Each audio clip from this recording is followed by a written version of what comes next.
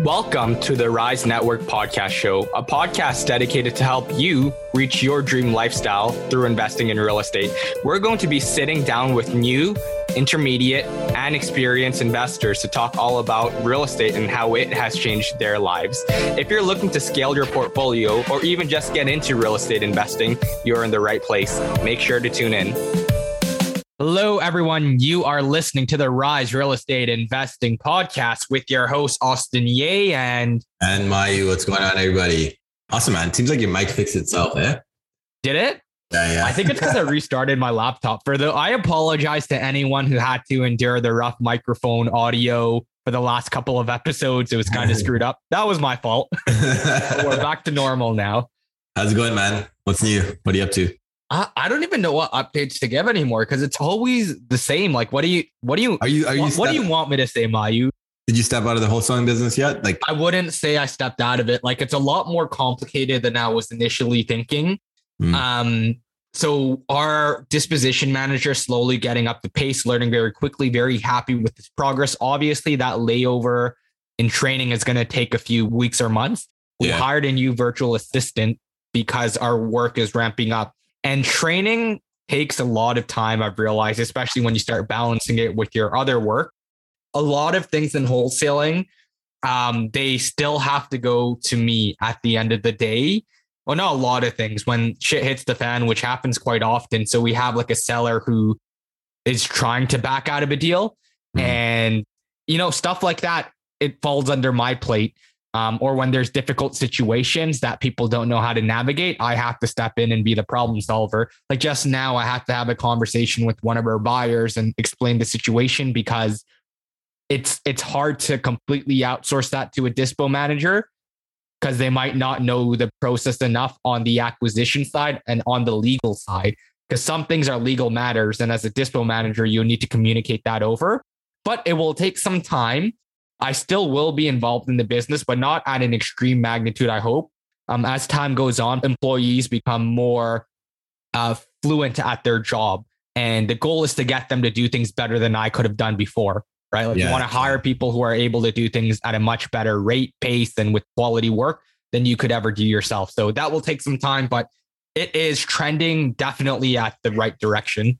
Yeah, it's just the more deals that they do themselves, right? That they dispo. The more kind of different scenarios they'll learn and they'll just kind of go from there, right? Yeah, it makes sense. Even on the acquisition side too, right? Because like we'll negotiate vacant possession and it's like, okay, like that's cool. But the acquisitions, people need to also realize that when you negotiate, and this is not just my acquisitions people, it's for anyone, period, right? To learn and understand. When you negotiate vacant possession and you don't do anything and let the seller do their thing, they won't know how to get the tenant out. So like, what was the point of doing it? You're just kind of shooting everyone in the foot because it's going to lead to a mess near the end. So you have to facilitate that conversation and assist the seller because they're going to promise something to get a higher price, but they won't know how to take it to the finish line. How's your acquisitions going? Yeah, we're marketing at Thunder Bay right now. We're marketing all over the place, but Thunder Bay, we've been doing pretty well. Prices seem pretty decent there. So I don't know if I'll pick anything up myself. I did just very high level research. 105,000 population, but it is quite far. So it's going to be difficult to manage. I'm just based on what I'm looking at, price per unit of off market deals. Again, like I haven't took a look into sold data too much yet, but you can pick things up for less than 100K price per unit and a population size of over 100,000. So it doesn't seem too bad. And the rental rates, as you know, almost the same in all of these cities at this point. Yeah. Across Ontario, at least, like, don't take that across province, guys, but across Ontario for the most part. A lot of them are the same, especially like these mid-sized or big-sized cities. What have you been up to, man? Is everything going well on your training? Yeah, I'd probably say we're at like a similar journey in terms of like I'm trying to onboard the individual I hired for the mortgage business. But it's kind of like what you said, right? Like the more they do, the more they'll learn, the more efficient they'll become. But in the meantime, I have to train and execute still. So it's a little bit of a shit show on that side for me. But it's also, we're closing the resort April 4th. Private lender is secured. Now we're trying to like aggressively satisfy conditions by the end of Friday.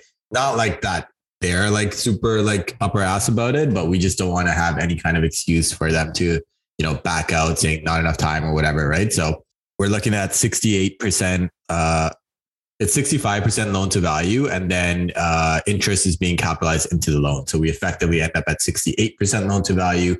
And then there's another 1.1 million in VTB, which puts, I think that's about 20% of the purchase price. It puts us at about 88% loan to value. And there's another 200K in unsecured funds from the wholesale fee. Puts us at somewhere around like 90-ish percent, 92% or something like that loan to value. So it's definitely going to be a levered acquisition, but I like the fact that the interest is being capitalized in, which gives us a lot of breathing room while we kind of overall we have to hit a 1.3 debt service ratio. So we're in a good position to refi next year. And so now the next step is really just working it backwards to figure out, okay, what does that mean on a monthly basis? Like figuring out a budget to make sure, we don't just spend all over the place, and we capitalize the right expenses that we need to as well. So yeah, overall things are going good, man. No regrets, but, definitely a fun time and throwing time with the resort, but we'll see how it goes, man. I think the key there is what you mentioned is you preserve your cash flow by capitalizing the interest rate. So you don't have to worry about that. That would be the biggest worry with bigger acquisitions, not necessarily the profit margin. There's going to be profit margin. It's like, okay, like to get the profit margin, you need to survive the short and medium term till it pans out. Yeah. So for example, like April, we're looking at, partly because the current seller just didn't give a shit, right? So July, I think fully booked. August is already predominantly booked. I think there's one weekend in July that like we're thinking about putting a wedding there. June will get booked. It's already a decent occupancy rate. April and May is kind of that, like May will get booked decent amount. April is kind of a dead time, right? Because in the winter, you've got snowmobilers, that kind of crowd coming out there. In the summer, you've got obviously people coming for the summer. April's kind of dead. So like we were going to look at it like a heavy bleed in April anyways. So, having the interest capitalized just helps us kind of stay afloat for a little bit while we kind of, cause we also have to spend money on furnishings, right? Like we got to buy like the new bed sheets, just new, everything, right? Yeah. Nothing's turnkey, right? Like you still have to make some even minor upgrades, even if you spend 10 to 15K per cabin, multiply that by like more than 10, Jesus Christ, or you're in the 6-figure range already. So totally understand that. We can create an entire episode on it. In fact, we should once the property closes and you get the ball rolling there. But until then, we're going to jump into today's podcast episode. We have Graham Thompson, the familiar name for a lot of you guys if you invest in Windsor. Graham is our property manager for a lot of our properties, but not only is he an entrepreneur or property manager who owns his own business, but he's also an accomplished real estate investor. Now, he does a unique strategy nowadays where he's buying mixed use in Windsor because the residential market completely hot, and he's finding opportunities for full BRRRRs. Not only do we get into that, but we get into how Graham was able to scale up his portfolio when he was in his early 20s in Windsor. This is going to be an episode you do not want to miss out. He didn't go into corporate, went straight into full-time real estate investing. So a lot of golden nuggets here. And before we jump into it, subscribe, do whatever you can to support this podcast. We're at 107 or 108 ratings now on Apple Podcasts. Every day or every week that this goes by, my goal is going lower and lower. Can we get to at least high hundreds by the end of the year? Can we do that, guys? Anyways, enough begging from me. We'll jump into today's podcast. Take care, all.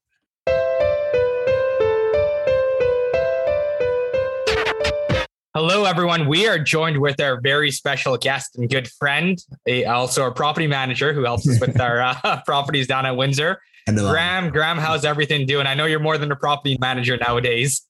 I'm doing really well. Thanks for that, Austin. Yeah, a little bit of conflict of interest. You guys having me on here. Maybe hyping up the business a little bit. I appreciate it very much, guys. Thanks for having me on. No, man, you're actually still like our go-to guy in Windsor for sure. 100%. You've killed it for both of us. You've done really good services really well, but you do a lot more than just property management. I think everyone knows you as a property manager guy in Windsor, or hopefully they do if you don't already. But Graham, why don't you just give everyone kind of a rundown on yourself, how you got started and what you're up to today? Yeah, absolutely.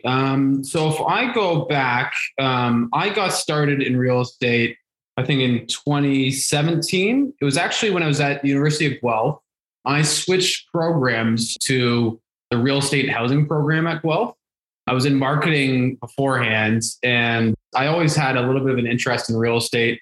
I loved scouring realtor.ca for deals, just looking at anything from mansions to the cheapest houses, just looking at deals and trying to compare them and trying to find the difference between the two and trying to find the value and actually just on listings on the market. I actually decided to live really humbly while I was in university and was able to save up enough between, actually using my student loans and just not going out and eating craft dinner. And, wow. And I think it was about $10,000 or so that I saved. That wasn't much at all. And then I went to Windsor, of all places, because I saw an opportunity here. And at that time, I think my budget was about $100,000 for a single family home. Like, what year was this in? What's that? Sorry? What year was this in? This was beginning of 2018, January 2018, when I started looking out here. And I was trying to find a single family home with 4 to 5 bedrooms in the West End that I could potentially rent out to students. So I finally landed on one. I met Jeremy McGraw, and he was now my partner, as you guys know.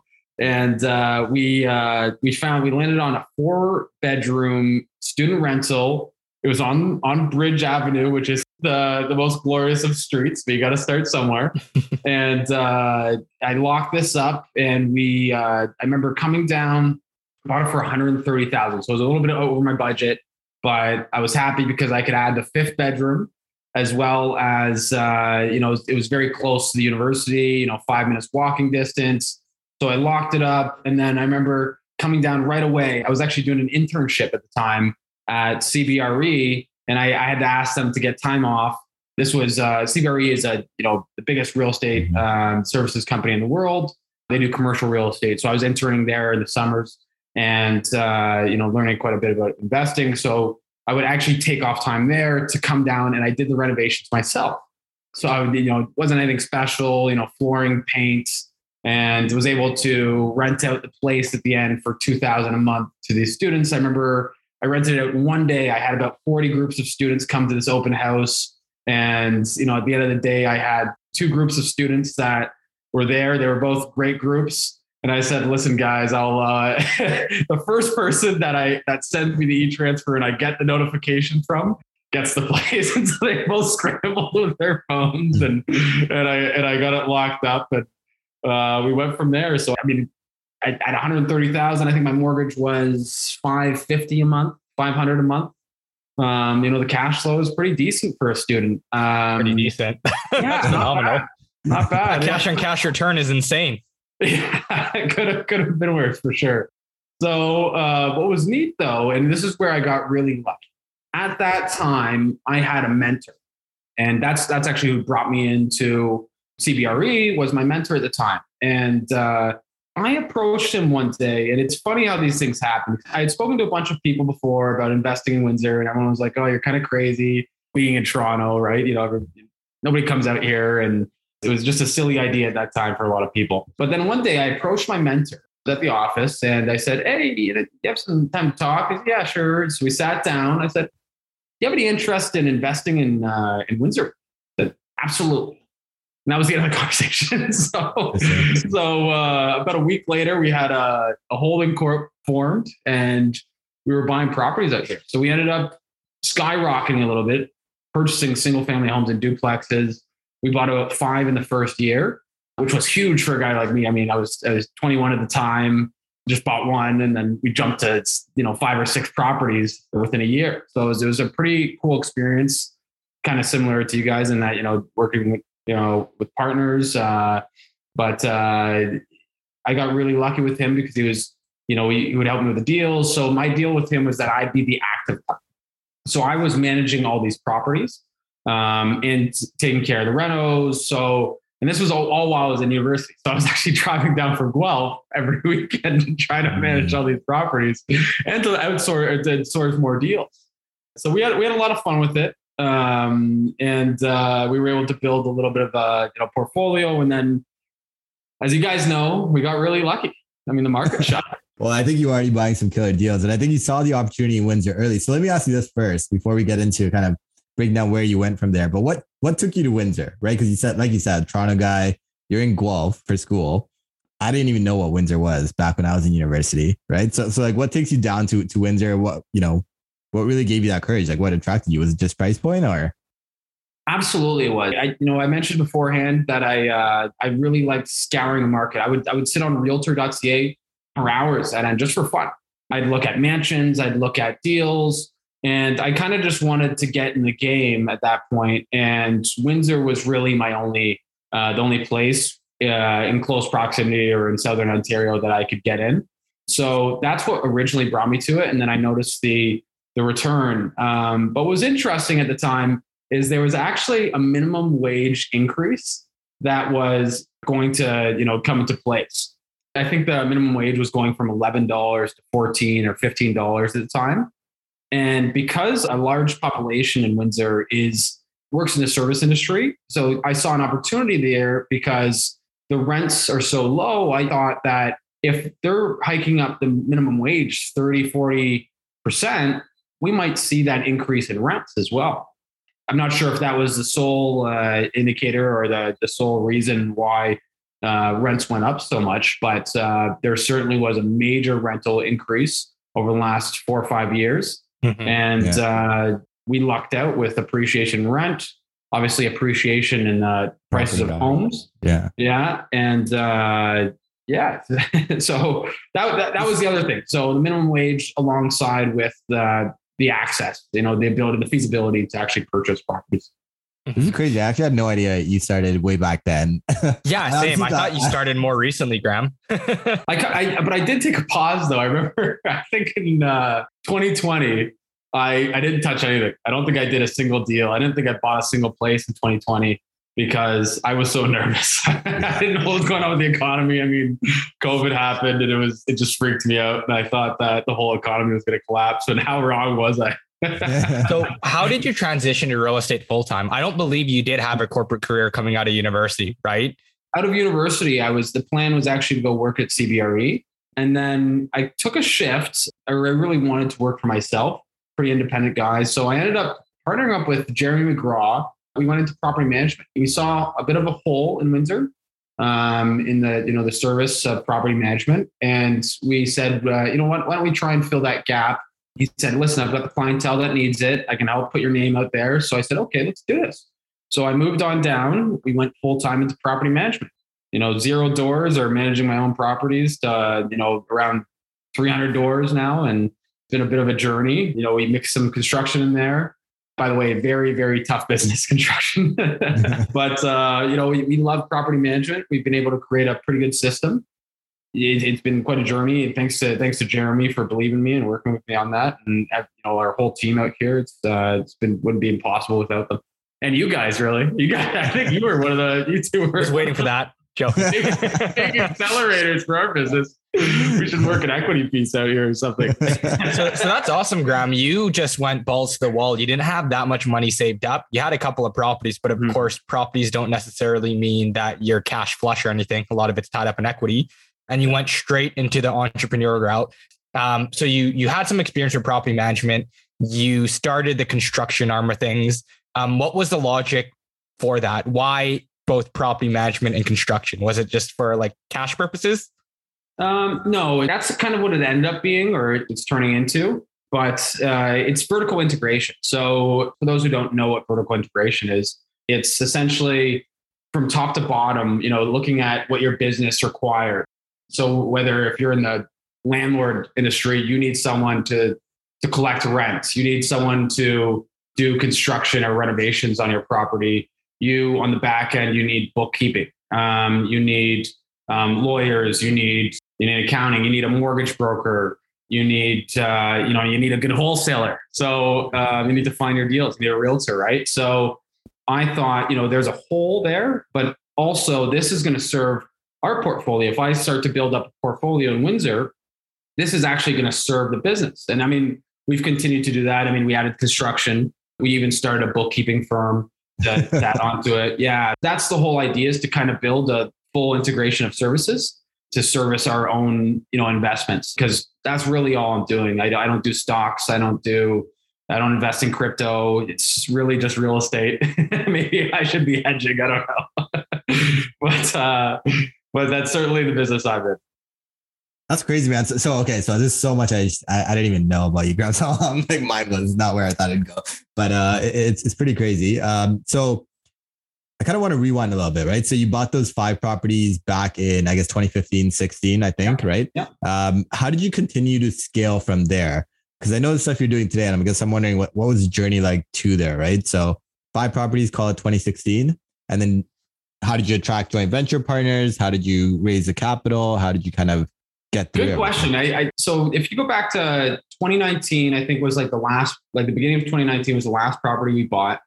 And then we really didn't do much. I went to property management pretty heavy. So I didn't buy anything kind of towards the end of 2019 through 2020. And obviously during that time, the properties appreciated. So I kind of just sat on those properties.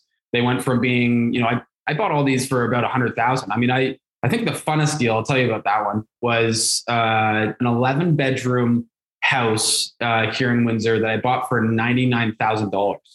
And yeah, that was an interesting one. And I mean, I remember it was listed for 170 and then they listed for 130 and they had a bunch of work orders on it. And I said, listen, I'll take care of the work orders. Let's get this down to 99. They said, okay, fine. It was a beat up property. The guy had actually changed it from a duplex back to a single family home to try to make it a rooming house, even though rooming houses weren't allowed in this area.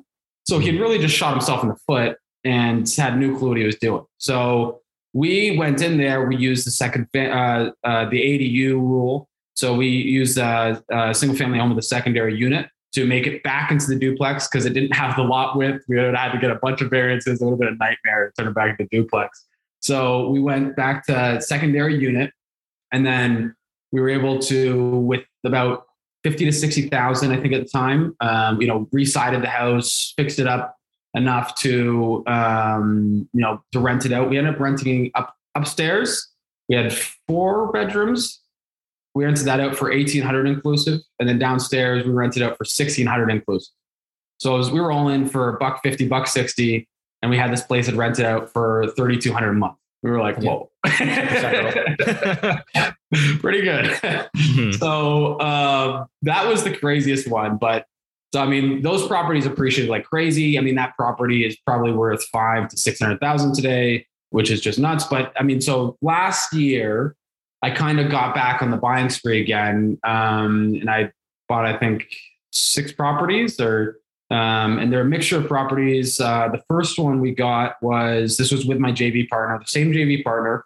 I bought a duplex out in St. John. This is, I think around the time you were doing it, Mayu. Yeah. And I think I was pulling advice from you.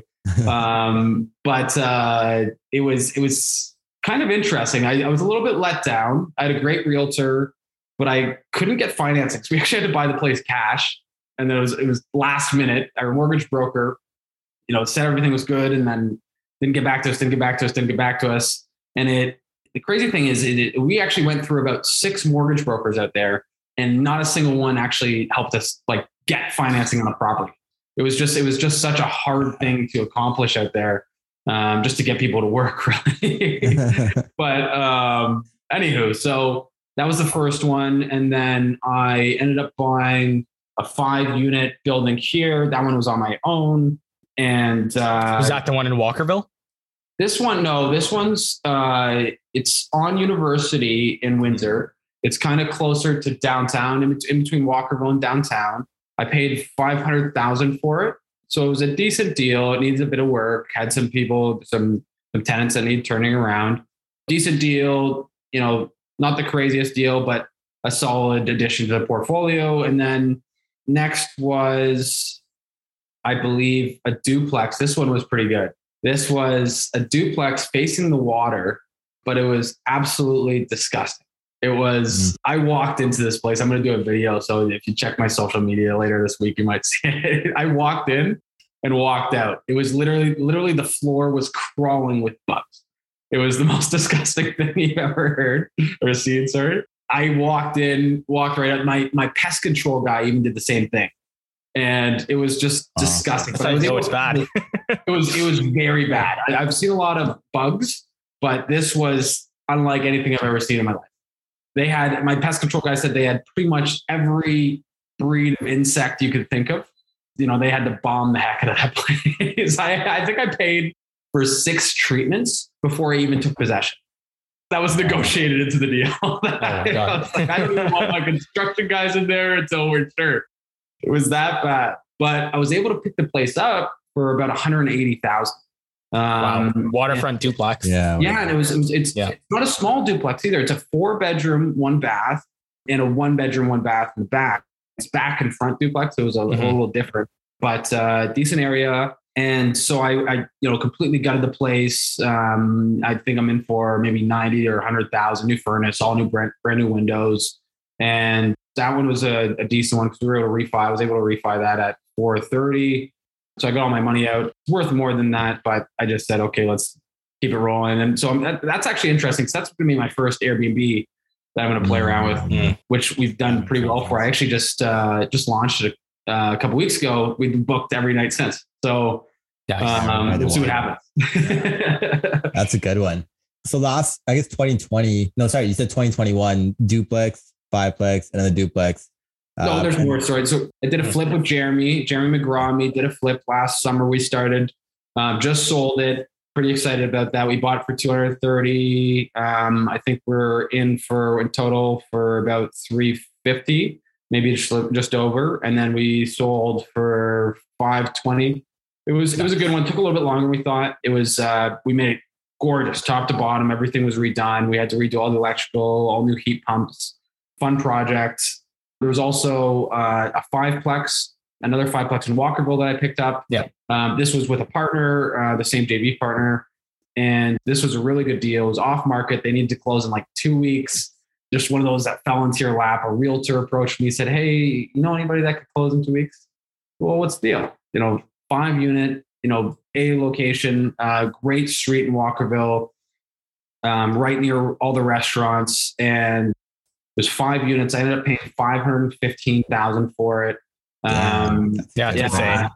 It's a good one because there's some bigger units there too. There's a 3-bedroom, 2 bath, 2-bedroom, 1 bath, 2 1-bedroom, 1 baths, and then it's actually mixed use. So there's actually a commercial unit, but I was able to rent to my HVAC guy for $1,150 plus all utilities. So it actually worked out pretty well. The numbers worked really well on the place.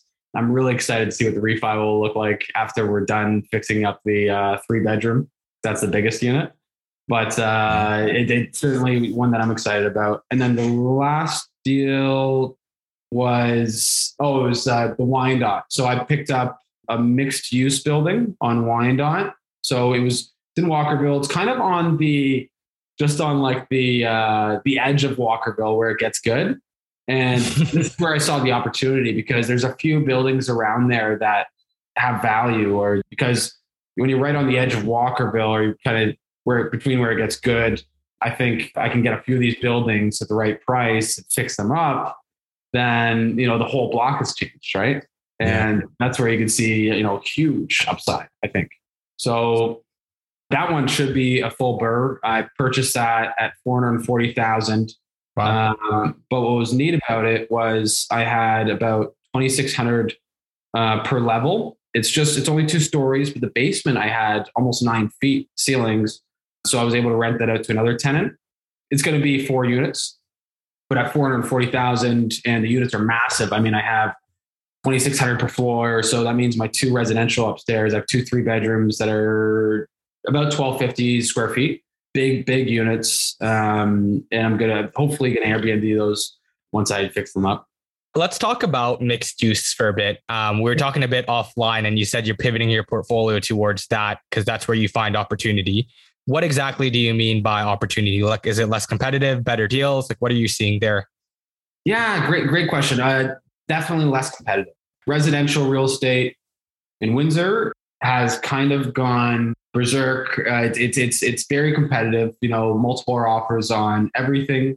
Everything's selling for more than the realtors even think it'll sell for. It's just a very, very competitive space. There's 4plexes and older areas selling for over $1 million. And this is all new. I mean, to people who are in Toronto, like, hey, that doesn't sound very bad. That's very expensive here. So a lot of people get nervous when it comes to HST and the different rules that come with commercial real estate. So I saw opportunity in that there's just much less competitive space. Also, I think it's kind of cool. It's something that I can kind of buy into, especially the whole dream of kind of fixing up that block. If I could get a few properties in there and be a part of that change and help uplift that commercial corridor, that's something I'd get excited about because I'd be a part of, improving the city. So I guess with mixed use, does it never concern you that, I guess part of the argument is residential real estate will always have demand. People will always need a place to live, right? Myself, Austin, I guess you guys, I think now have a office space, but maybe exclude yourselves from this, right? But a lot of like small businesses, we could work from anywhere, right? There's co-working, there's work from home, like we could do anything. So are you ever concerned about your ability to tenant a place? Because I'll tell you this, I've got 2 commercial units as well myself, and I just let the tenants stay there, even though they pay way under market rent. But I'm like, shit, like if they leave, I don't know who the heck I'm going to get in here, right? So I'm just letting them ride it out for as long as they will, right? Yeah. So does that ever concern you or no? Yeah, you know what? You're not wrong. I'm curious. Where are your commercial units? It's not in Windsor. It's in Kirkland Lake. So I've got a very different concern than you do. But yeah. Okay. I mean, it's similar in Windsor for sure. There's a lot of people that want to start businesses. There's definitely a high vacancy rate in commercial, much higher than residential. I know office space, the statistic here in Windsor is 30% vacancy rate in office. That's a scary statistic. One thing they've done is they've introduced downtown some grants to convert the office or the commercial space, above the first story downtown to residential, which I think will help. But for me, to answer your question, I think it's a little bit different of approach. And I learned this from a couple other commercial investors here in Windsor. When you're renting to these commercial guys, the strategy that I was taught was to find a business that you believe in, that you can kind of get behind, that you think is going to do well. Obviously the business owner or the entrepreneur is going to, have to have passion and, have a real business plan and give them a good rate. Don't try to price gouge them, especially the first couple of years. Sign a 1 year or 2 year lease with these guys at a reduced rate. Get them set up and try and help them succeed in their business. You got to be in their corner a little bit. You got to try to help them, do well. It's very different because it's, as a residential investor, you want to get the very best price point and you don't want to spend any money. You want to spend the least amount of money and you want to get the highest price point. With commercial, I feel like you almost have to say, I wonder what I could do to help their business. Do they need bigger windows? Are the windows like scary on the storefront? Or does the shop look scary? Can I improve the facade to encourage people to come in? I have a retail store moving into my commercial unit. They sell clothing. How do I make it more attractive? So that's something I look at. I mean, what I did is I exposed all the walls. We had this old plaster and drop ceiling. So I exposed all the walls. And, we refinished all the brick inside and we exposed the ceilings. So the ceilings have these beautiful metal tiles. That space is going to be awesome. People are going to come in there. They're going to want to take photos. They're going to want to spend time there. It's cool. It's going to be fun. So that's my approach. And that's the strategy I was taught. And then, as that business becomes more successful, then you say, listen, we built this together a little bit. We can work on the rents, the rent increases come. I gave you a break in the first couple of years. Let's raise this 10%. If they're doing well, they're going to pay it, right? Especially if you show them the other competitive leases out there, right? And the other opportunities. I mean, there's going to be other people who are going to want to rent your beautiful space after you're done with it. But, you get a good tenant in there. The business I brought over, they've been in business for 10 years, very successful in what they do. So yeah, that's the strategy I was taught. So that's what I would go with. But I mean, a small town, the smaller town, the less options you have, right? Yeah. That's fantastic. That actually makes a ton of sense there. So it seems like at the beginning, obviously you're going to take a bit of a hit for that particular unit, but that's why you also have the 2 cash cow residential units there. I guess that's what ultimately attracted you to purchase that particular property. Is that right? Yeah, that's correct. I mean, I rented out the main floor for $1,500, which is really cheap for a 2,600 square foot commercial, on a commercial corridor, retail front. 1,500, and then the basement at $850. That really helped. So I wasn't going to include the basement with the commercial space, and I was looking for around 2,000 or 2,200. But I'm doing even better than that because I didn't include the basement. And now moving upstairs, I did speak to a couple Airbnb arbitrage guys that were willing to rent it off me for 1,800. So that's a decent standpoint. Even if you're going to put 1,700 for both those units, each unit, right? Each unit, yes. Yeah. The numbers are pretty solid at the purchase price of 440. Since I don't really have much to do in this building, it's mostly cosmetic stuff. I'll probably be in for about 60 to 70,000. So total in, 520, let's call it, and we're grossing, Austin, I don't know if you're typing it in there, but we're about 35, 15, we're at almost 6,000 a month. So when I do my refi based on the cap rate and the income approach, I think that we're going to have a pretty good refi there.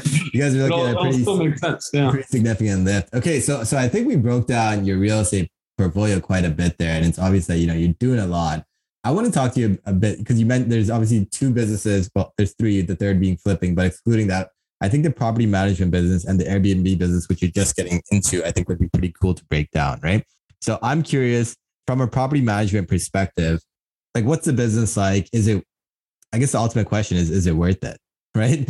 Because, there's all these horror stories about people that have to deal with tenants and the property management business, not being that lucrative. But I'd be curious, what your thoughts are on it, your impressions. Like, at what point does it make sense? At what point would it make sense to start your own property management company? No, I guess it's not even really starting it, but do you find that it's a worthwhile business? Do you find it's easily scalable? And then, that's the other question. At what point does it make sense to start your own property management company?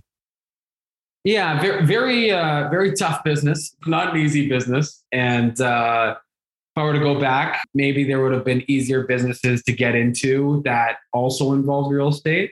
But we've been able to scale it to a point, thanks to our amazing clients, yourself included, and our team members. I was lucky to bring in my family. I brought two cousins in, and when I brought my two cousins into the business, that's when it really seemed to shoot up and really get a lot easier. Because at the beginning, I was hiring people here that weren't really emotionally driven or involved in the business.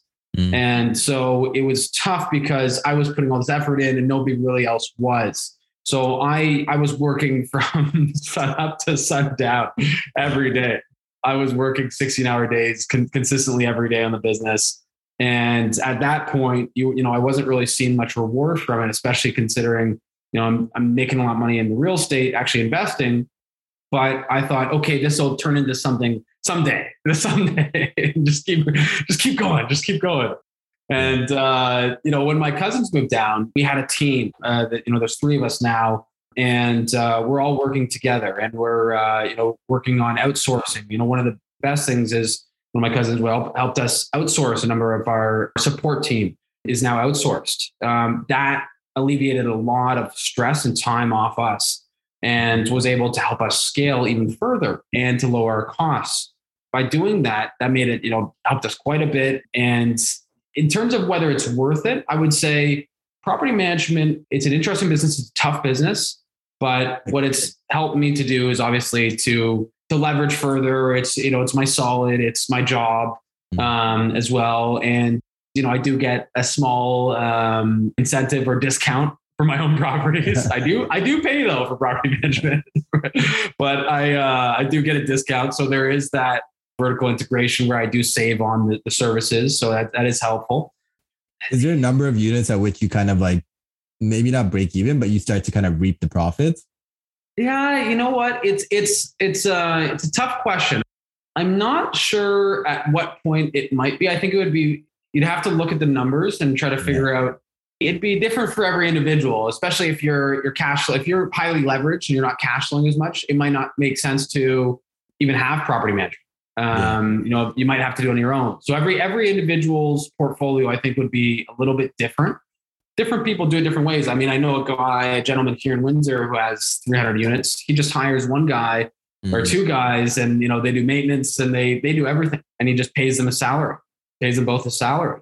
In terms of actually establishing property management company that has full services and can serve other people, I'm not sure what that number would be. Yeah. That's a tough question. I guess it depends on the type of numbers. I guess part of it depends on, how much systems you build out, what your kind of software cost is, what the ages of the properties you're dealing with. I guess that gets passed on, but still, it's just more so curiosity. So The last question out of curiosity here is you're entering into the Airbnb business in Windsor. I've always been curious, like, what do the numbers look like? What's the demand like for Airbnb in Windsor? And I guess I could just hop on AirDNA, but I figure if you've got these Airbnbs up and running, do you have an idea like what occupancy rate is, what like nightly averages are, or anything like that? I'll be honest, I'm just getting started. I'm definitely not the expert on that. There's people out there a lot smarter that I go to for these questions. I will tell you though that since I launched my Airbnb, I haven't had one vacancy, and but I did set the prices a little bit low just to get it going, make sure that there was a lower vacancy rate. And I guess yours is like right by the water, and it's like the perfect Airbnb type property, right? I think I got really lucky with that. I think that's another niche. So if anybody's looking at Windsor, I mean, if you're looking to do Airbnbs, downtown area is great because you're getting properties at a lower rate or a lower price point on purchase. And it's a bit tougher to rent to tenants downtown Windsor because a lot of the high-end tenants or the stronger tenants want to be outside of the central Windsor area. They want to be in walkable East Windsor, South Windsor. But downtown, you're close to everything. So Airbnb is really strong downtown Windsor. So if you have a property downtown Windsor or you're looking to purchase one, I would look into it. I would see if that's an option. Okay. Yeah, and I guess you essentially reduce your tenant risk with the Airbnb approach, which I guess is a big selling point as well, right? So huge mitigation. So I think we covered a good amount of. I think we're a little bit over time, so Austin actually has to drop up. But so overall, usually at this point in the podcast, we like to ask our guests 2 questions, right? So you've been in this game for a while now. I'd be curious to hear what you think the biggest risk is for new investors in today's market. Yeah, great question. Back when I started, I mean, I mentioned I just wanted to get in the game, and looking at the numbers in terms of the cash flow I was getting in the properties, I think it made sense for me. I think it made sense for me just to get in the game. Didn't really matter what I'd buy because I could pretty much cash flow on every single property I bought in Windsor at that point. The one thing I would say to people, and this is not to discourage you to get into real estate at all, it's to not rush the first one or the second one. It's to wait for the deal. There were months and months at end that I was bugging my realtor every day. You see anything? You see anything? You see anything? And back then in 2015? Well, I mean, I was comparing these deals, right? I was looking for the very best deal. Even today, I mean, it's almost impossible to find these deals anymore, but don't rush the first deal. Don't just buy anything. Try to find something that's decent that you see potential in rather than just getting into the game. Awesome. All right, Graham. The second question that we usually like to ask people is where do you see yourself 5 years from now? You can talk about it from a business perspective, but also from an investing perspective as well, since you've got both pretty strong kind of going for you. Yeah. So continue to scale property management, continue to scale the other businesses. We just started an electrical business as well. Scale the bookkeeping business, especially that's I see a lot of promise in that business. The real estate portfolio, just continue to grow it. Finding deals, finding places where I can add value, and hopefully that block that I'm trying to buy, maybe that block is now a place where people go to shop every day. Yeah, I'd say that's probably where I'm seeing myself. Maybe doing a little bit more traveling, maybe not working as much, or maybe I am working as much, or maybe just remotely. True, man. You freaking grind anytime we call you. Not that I'm telling everyone to start calling Graham, but anytime we call you, you're always grinding and available. So I appreciate it, Graham. All right, Graham. So thanks for taking the time to hop on here. I know we've been trying to make you work for a couple of times, largely as a result of our fault. But I appreciate your time. Appreciate you hopping on here and answering all the questions. Austin usually does the exits, and I'm terrible at this. But hope you guys enjoyed the episode. And as always, guys, invest smarter and live better.